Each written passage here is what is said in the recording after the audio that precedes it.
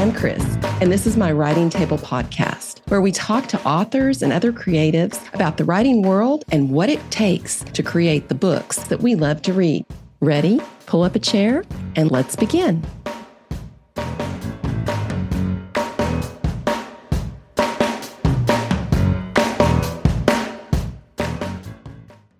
Rochelle B. Weinstein is the USA Today and Amazon best-selling author of books like When We Let Go, This Is Not How It Ends, Somebody's Daughter, Where We Fall, The Morning After, and What We Leave Behind. Rochelle spent her early years always with a book in hand. Raised by the likes of Sidney Sheldon and Judy Blume, she's a former entertainment industry executive and splits her time between sunny South Florida and the mountains of North Carolina. When she's not writing, Rochelle can be found on Miami's NBC 6 in the Mix, sharing book recommendations, teaching workshops at Nova Southeastern University, hiking, reading, and finding some of the world's best nachos. Her latest novel is What You Do for Me. Welcome, Rochelle. Hello, Chris. Thank you for having me. Beautiful as ever. Please. So not as beautiful as you. Mutual Adoration Society here. I love that. That's the way we roll.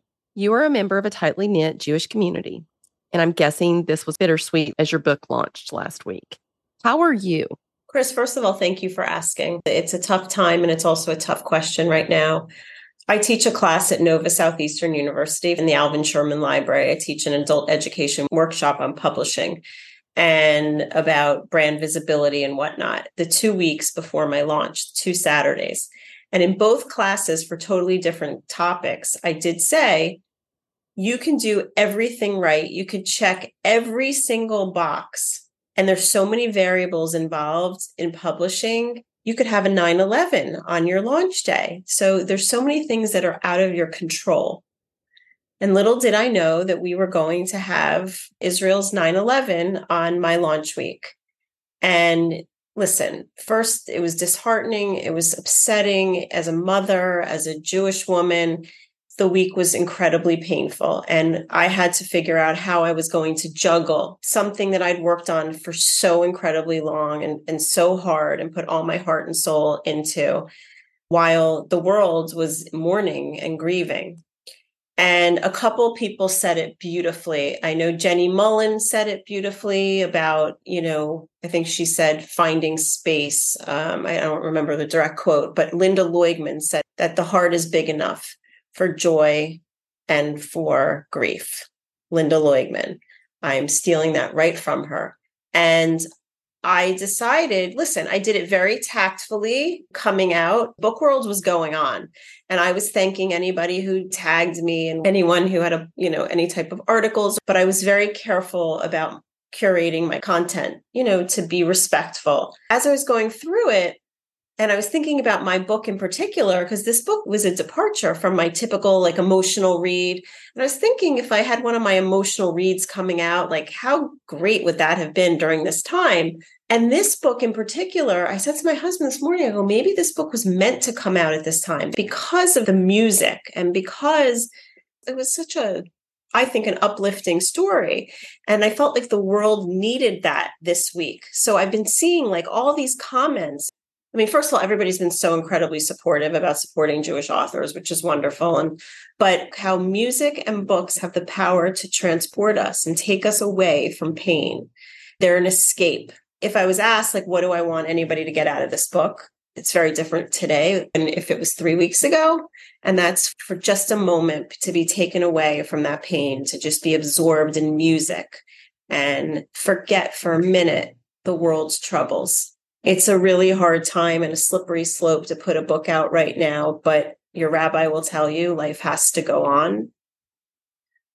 So we have to live, because if we don't live, then we're letting the enemies win. Well, you put that so beautifully, and Linda put that so beautifully. It was just the last few weeks. I'm going to sound Texas hicky now, but Tim McGraw put out a song talking about how music frames our experiences and how it's not the song by itself isn't the event. It's the song that falls at the same time that this event, whether it's falling in love or having your heart broken or whatever. And you putting out this book during this hard time is a beautiful balance to give people that distraction and that happy place. Songs bring people some sense of relief or feeling understood when nobody else understands you. What do? You listen to your music. And Oh, I think it's so cathartic. And it's, yeah. you see online, some people don't even know what to say, what to do. Should I post? Should I not post? And to be honest, sometimes like listening to a song, it taps into your emotions and you finally know what you're feeling. Mm-hmm. So I think it's really therapeutic, actually. I find for writing, there are times I get kind of in a rut and I can listen to an audiobook and it Mm-hmm. usually does the trick. And then sometimes I need to listen to music. And it's amazing Yeah. how a line in a song and Oh, yeah. Amazon could All, be picking the list for me. And I'm all like, the wow, time. I need that. I'll be listening to a song on the radio and I'll be like, oh my God, that's the title of my next book, just a line. And then I can form a whole entire book around that line because the line is so evocative and so moving. Yes, Real, it that's is. really incredible that you think like that as well. Wow. You can find so much in music. And when you think about it, poetry is fiction boiled down. It could be nonfiction, but I mean, when you think about that is the large format boiled down to the Right. smallest Right. format. And music is poetry. So it really gets to the heart of things. And so with that said, let's talk about this book, What You Do for Me. And it has earned rave reviews from countless notable authors. Annabelle Monaghan, author of Nora Goes Off Script, said, sometimes a book gets everything exactly right. The ultimate love story and a heart pumping mystery all wrapped up in a Daisy Jones and the 6-5. What You Do for Me is storytelling perfection. Mhm. Wow. So, Rochelle, give us the rundown. She's the best, Annabelle. In fact, I'm in conversation with her tonight in Rye, New York. Cool. So I'm going to let her know that you were quoting her today. Okay, so, well, first I'll tell you the inspiration for the book and then what it's about. So, speaking of songs on the radio, 1996, I think it was, I always loved the song. Was it 1996? My gosh, my dates are getting all messy. I fell in love with the song, Hey There, Delilah. I loved it, loved it, loved it, loved it, and never got sick of it after playing it endless times. And being ever the curious, I learned that Tom Higginson, the lead singer for the Plain White T's, met the real life Delilah in a Chicago bar. And she unfortunately had a boyfriend, but he said to her, well, I'm going to write you a song. And I'm sure some people thought that was kind of stalkerish. I, on the other hand, thought that was like one of the most romantic things in the world. I mean, come on, a man writing you a song. Sure pissed the boyfriend off. They did not end up together, but he did end up taking her to the Grammys. He was nominated for a Grammy. And I was just so disappointed because here was this like beautiful, loving, touching, like evocative song. And I'm like, how could they not end up together? Like I needed this to be like the quintessential love story. So I'm known as like the emotionally layered tissue author. And I kind of wanted to take another path, something a little bit more, high concept, edgy. And I was like, what if I just decided to reimagine this story with wholly different characters, an entirely different ending, and to the song, Hey There, Delilah. And, I have contacts in the music business and I'll get them on board. And I was thinking to myself, this is the kind of story like you read about and you're like, oh my God, like I wish I came up with this idea. Like, oh, I've thought about something and then someone else does it. And I just was like, I'm doing it. So wrote the story. Hey There, Delilah's never mentioned in the book. The song is called What You Do to Me, which is a line from the song. We did get lyric approval from Tom Higginson. It was a nightmare to get the lyric approval. And then Tom wrote the foreword for the book. And it is just the most beautiful, beautiful. Like I cry every single time I read it. I'm like, oh, it was funny. He said to me, well, will you write my next song, my next album? And I go, will you write my next book? So that was the Mutual Adoration Club also. And, it was one of the most challenging books I've ever written, but I'm super proud of it. And now I'll tell you what it's about. So we know what it was inspired by, but it's the story of Cecilia James. She's like a 26-year-old Rolling Stone reporter. And she has this estranged relationship with her father. She lost her mother. She's filled with all this resentment that her dad, moved on with another woman. And it's always sort of inhibited her relationship with her boyfriend, Pete, and she's very hyper focused on her job. Nobody's ever figured out who the song What You Do to Me was written for. It's this artist, Eddie V. Nobody knows who was the muse. And she falls upon a clue, and she makes it her life's work to find this woman and to find Eddie, because there's this big tragedy in his life that happened, and he's living this life of anonymity. And she believes if she can bring them together and give them their happy ending, then maybe she could have her happy ending. So it's told in dual timeline, 1970s in Miami, 1980 Miami, and then 1990 Los Angeles. And it's really two love stories bound together by this single love song. It sounds like it has a little bit of an Almost Famous vibe too with the Rolling Stone. And I loved that. I thought that was a really cool story. Loved. You have built and rebuilt the family saga, each time in a different, uniquely interesting way with each of your novels. This time you deviated and you created drama within pop culture history. What was the experience of writing it like in comparison to writing the family sagas that you wrote? I had so much fun with this book. And I think in my writing career, I'm just at a different level. And I'm not saying that I'm a better writer. I'm just saying I was ready to try new things with my writing and my storytelling. I've also, in the last year, you've seen, I was on NBC6 News once a month. I was their book contributor, and I do a blog for like booksbywomen.org. So I'm a huge reader to begin with, but I was reading even more because, you're getting arcs every minute of the day. And then there's this pressure to read. And I have to tell you, the books that I was really drawn to were these high concept, edgy. I was writing what I was familiar with, what I was comfortable with. I was a journal writer always. So I'm used to writing the sappy, depressing, psychological stuff in my journals. But the books that were exciting me were these, Mary Jane, Allie Larkin's books, Allison Wynne. I've just switched gears a little bit and tried to play with a different writer personality, I guess. And it was scary. And putting this book out, it's my 7th book. I'm pretty comfortable with releasing books at this point. Like, I don't get like cuckoo crazy.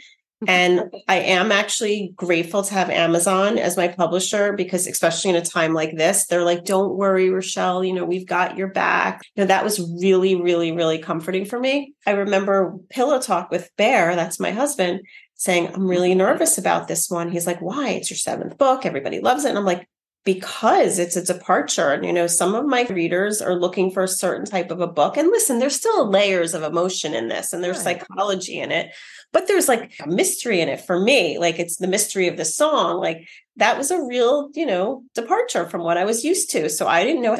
Some readers are really in it for that emotional, cathartic, cry my eyeballs out. And, that's okay. I'm looking to diversify here. And it's exciting and scary to try. And you think it sucks all the way along that you're writing it. You're like, oh, and this sucks. Not only is it nerve-wracking and scary and challenging, but then you're reading it and you're like, oh, and it's not even good. But I'll bet when the galley came, you looked at it and went, wow, I wrote this. It's pretty special. I really have an unnatural ability to separate myself from my books, that almost to a fault. Where when I even listen to you talk about like what Annabelle said about my book, I'm like, I don't feel that it's me. I feel like it's this imposter person. Like imposter syndrome. Alert, but it's just, I don't know. It's just easier for me to step out of the author role than to just, I don't know. It's easier for me to lift up my buddies and to support other authors, and to like, it's just weird. It makes me uncomfortable. And I also don't read my books once they come out. I don't open a page. I don't listen to my Audible. Sorry, I heard Stacey Gonzalez was amazing. I just can't do it, because the nitpicker in me will be like, oh my God, this word is terrible. And I would have chosen this word, and I would have chosen that word. And it's just, I let my baby go. I am a very, very bad parent. I just let her. No, that's a great parent. Well, listen, letting them go and like never like talking to them again is different. But you're talking about them, and you're building them up. Yeah. Yeah. That was a nice try. You brought up building up your writer friends, and authors talk about the importance of finding community among other writers. And sometimes it's harder depending on where you live, and thank heaven for the internet. But not only have I found you to be a shining example of a leader among us, I mean, you are so generous, so gracious. You've been a friend and supporter to me, but I know I'm not alone, many others. And I'm bringing this up because I've seen the other side of publishing. Your books come out, the PR lands. Then at some point, you're sitting in the dark asking yourself, can I do this again? And you are all alone again, back to the cliff. You are all alone on that cliff going, I don't know what to do. And people like you are few and far between, but they're the ones that say, okay, wait, let's talk about this. You can do this. And so here's what I want to know. All the generosity you give to others, how do you find space to take care of your stuff? And then yet you can see that space for other people. First, it's do as I say, not as I do. I know how hard I struggled at the beginning with self-publishing, and I knew all the finger pointing and lack of credibility that came along with it. And I survived it, and I achieved my publishing goals by doing it. And I don't know that it would have happened any other way. So I know what it's like to be in the trenches. You look at all these authors and you think it came so easily. Maybe it did. It didn't come easily for me. And I know the people who helped me along the way, and I will never forget those people. So it is very easy and it is very cathartic for me to be able to do it for others. When I hear myself saying to you, like at the beginning of the conversation, like, move forward, that also lifts me up, like lifting somebody else up. You know how I just said I don't get pleasure hearing about my book accolades? Mm-hmm. I get more joy being able to help other writers and authors. The other day, this random girl was on Instagram. I'm assuming I follow her and she follows me. And she wrote it was 5 slides. And the first one was, my first book came out. Let me tell you about my experience. And it was a beautiful post. Like she had it like gorgeous graphics and nice fonts and everything. I mean, she put a lot of effort into it. And she listed everything that she had done for the book, all the money she had spent. She was really honest and open and vulnerable. And she's like, and this is how many books I've sold. And this is how much money I put into it. And I just don't know what to do anymore because I just don't know if I could do this business anymore. I mean, this was a complete stranger. I have barely, I don't think any of my author friends followed her. I don't even know how I got to her. I shared it with 2 of my author friends. And I said, I think I need to reach out to this girl. I felt the depths of her despair because I had been there. And my husband yelled at me. He's like, what are you doing? He's like, you have a book coming out in a week. He's like, what are you doing? Well, the funny part is I did reach out to her and on Instagram chat. And she's like, thank you so much, but I'm not in a position to pay any more money for a mentor, which I cracked up. Oh, and I was like, I'm just trying to be your friend. Well, in this world, nobody's really that kind. So I said, listen, I'm not an actual mentor, but your post spoke to me. And we spoke the other day. I made time to talk to her, and I don't make any, promises. And, it's very hard for me to just read manuscripts right now because I'm reading a ton. Yeah. But we talked about what she'd done. And she at one point said, I'm crying right now. And I go, why? And she goes, because there's one thing you just said to me that just really stuck out. And I said, what? And she goes, you said it's too early in your career for you to give up. It's 1 book.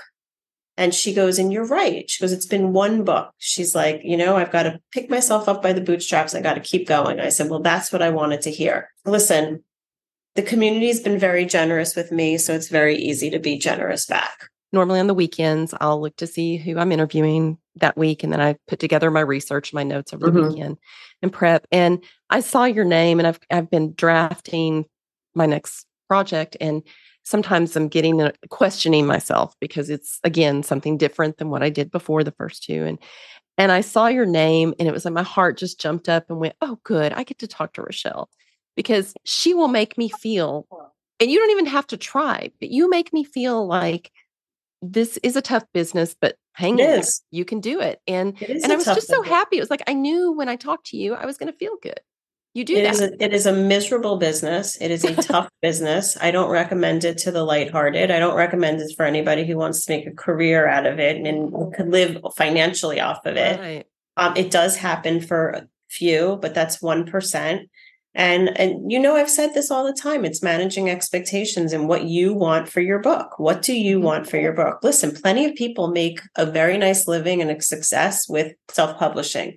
They just keep knocking books out and they get a readership and they build. And I think that's one of the most important things is to keep writing, because with every single book, if you get 3 readers, 5 readers, 10 readers, like I see even with my 7th book, like so many more, whether it's like followers on Instagram, comments, like people reaching out. I've heard so much about your book. Like it's slow, but it's growing. In recent years, not only are you managing a household and college kids, but you had a big move. And all the while, you're still putting out a novel every year like clockwork. That's not easy. How do you find creativity among the chaos? I have friends that have little kids at home. So I have 2 boys. They're twins. One is here in New York City. He's working for Morgan Stanley. One is in Miami. He's in real estate. They are in the working world. So I have an empty nest. So it's definitely like my days are free. Like I don't have one of my closest author friends, Sam Woodruff, she's got younger kids and she's driving a carpool and she's doing this and she's doing that. And then she's in the middle of edits. And I can so sympathize with her. And I'm like, wow, like I don't have that anymore. And we moved, yes, almost 2 years ago, but I am very disciplined. My days are truly full of writing. I wake up, I do some type of a workout, my Pilates, my yoga, I go for a walk, and then I write. And I have an accountability spreadsheet that I try to write 1,000 words a day. And sometimes I write them at 7 a.m. Sometimes I finish them at midnight. But that's, barring the unforeseen, I'm just very disciplined. And especially when you're loving your story, it really helps.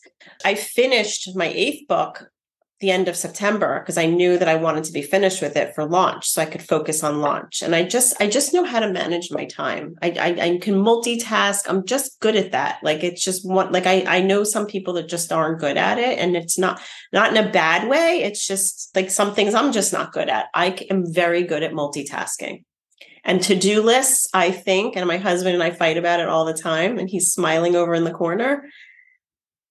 To-do lists can help you be productive because like I just knock things off my to-do list. Like I find with my husband, I'm like, oh, did you do so-and-so? Did you do, oh, I forgot to do this. Oh, I forgot to, like, it just, you get shit done. Sorry, I said shit.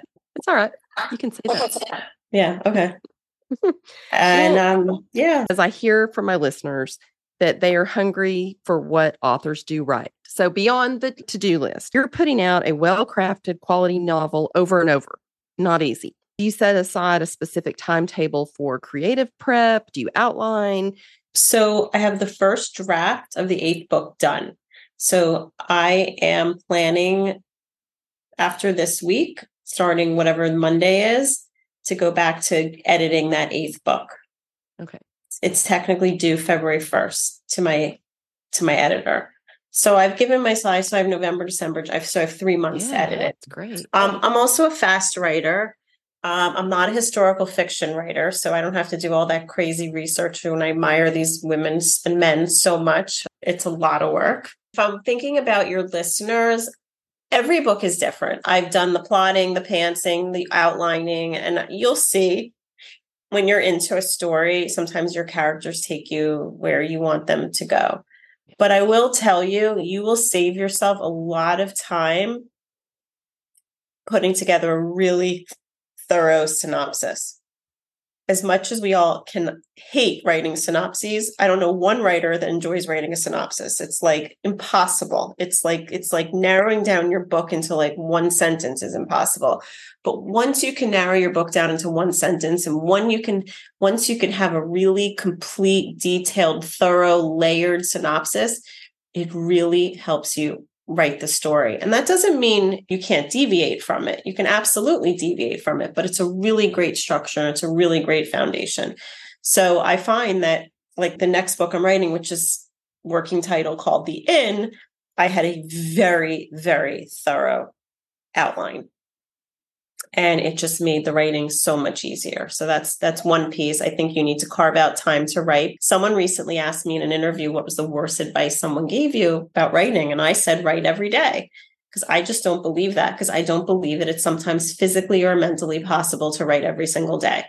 I mean, God forbid there's a family circumstance, a doctor's appointment, there's this, there's that, and then it's forced. I don't think you should go longer than a couple of days without writing, barring the unforeseen. Thinking days or working days. Thinking about your plot, thinking about plot holes, thinking about your story, your characters, listening to music. Like music really helps me with my plot lines too. Talk to authors that they say synopsis and it means 2 to 3 pages. I've talked to people that say, no, I write a thorough synopsis and it's 10 to 20 pages. I talked to someone recently that said, mine is really more like 50 pages. It looks a lot like a really rough draft. Oh, wow. I would say a synopsis is like if your book is like 350 pages, I think it's supposed to be like a certain percentage of that. I think so. I don't know. I've never heard of more than 10 pages. And I'll tell you one thing, when I sent like a really, really long one to my agent, she was like, this is just too convoluted. She's like, I want like 1 or 2 pages.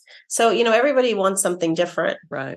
This is our third conversation on the podcast. So thought we'd have a little fun and do a lightning round music edition. Okay. So are you ready? Oh, God. Your number one go-to karaoke song. Seasons in the Sun. What's the song that takes you back to 17? Oh, God. Sister Christian. God, I love that one. Isn't it amazing how that one comes on? It just brings up. It was the first one that popped into my head. And then I was going to go with the other one is Time After Time by Cyndi Lauper. The song that reminds you of fun with friends. I'm not fun. Fun with friends.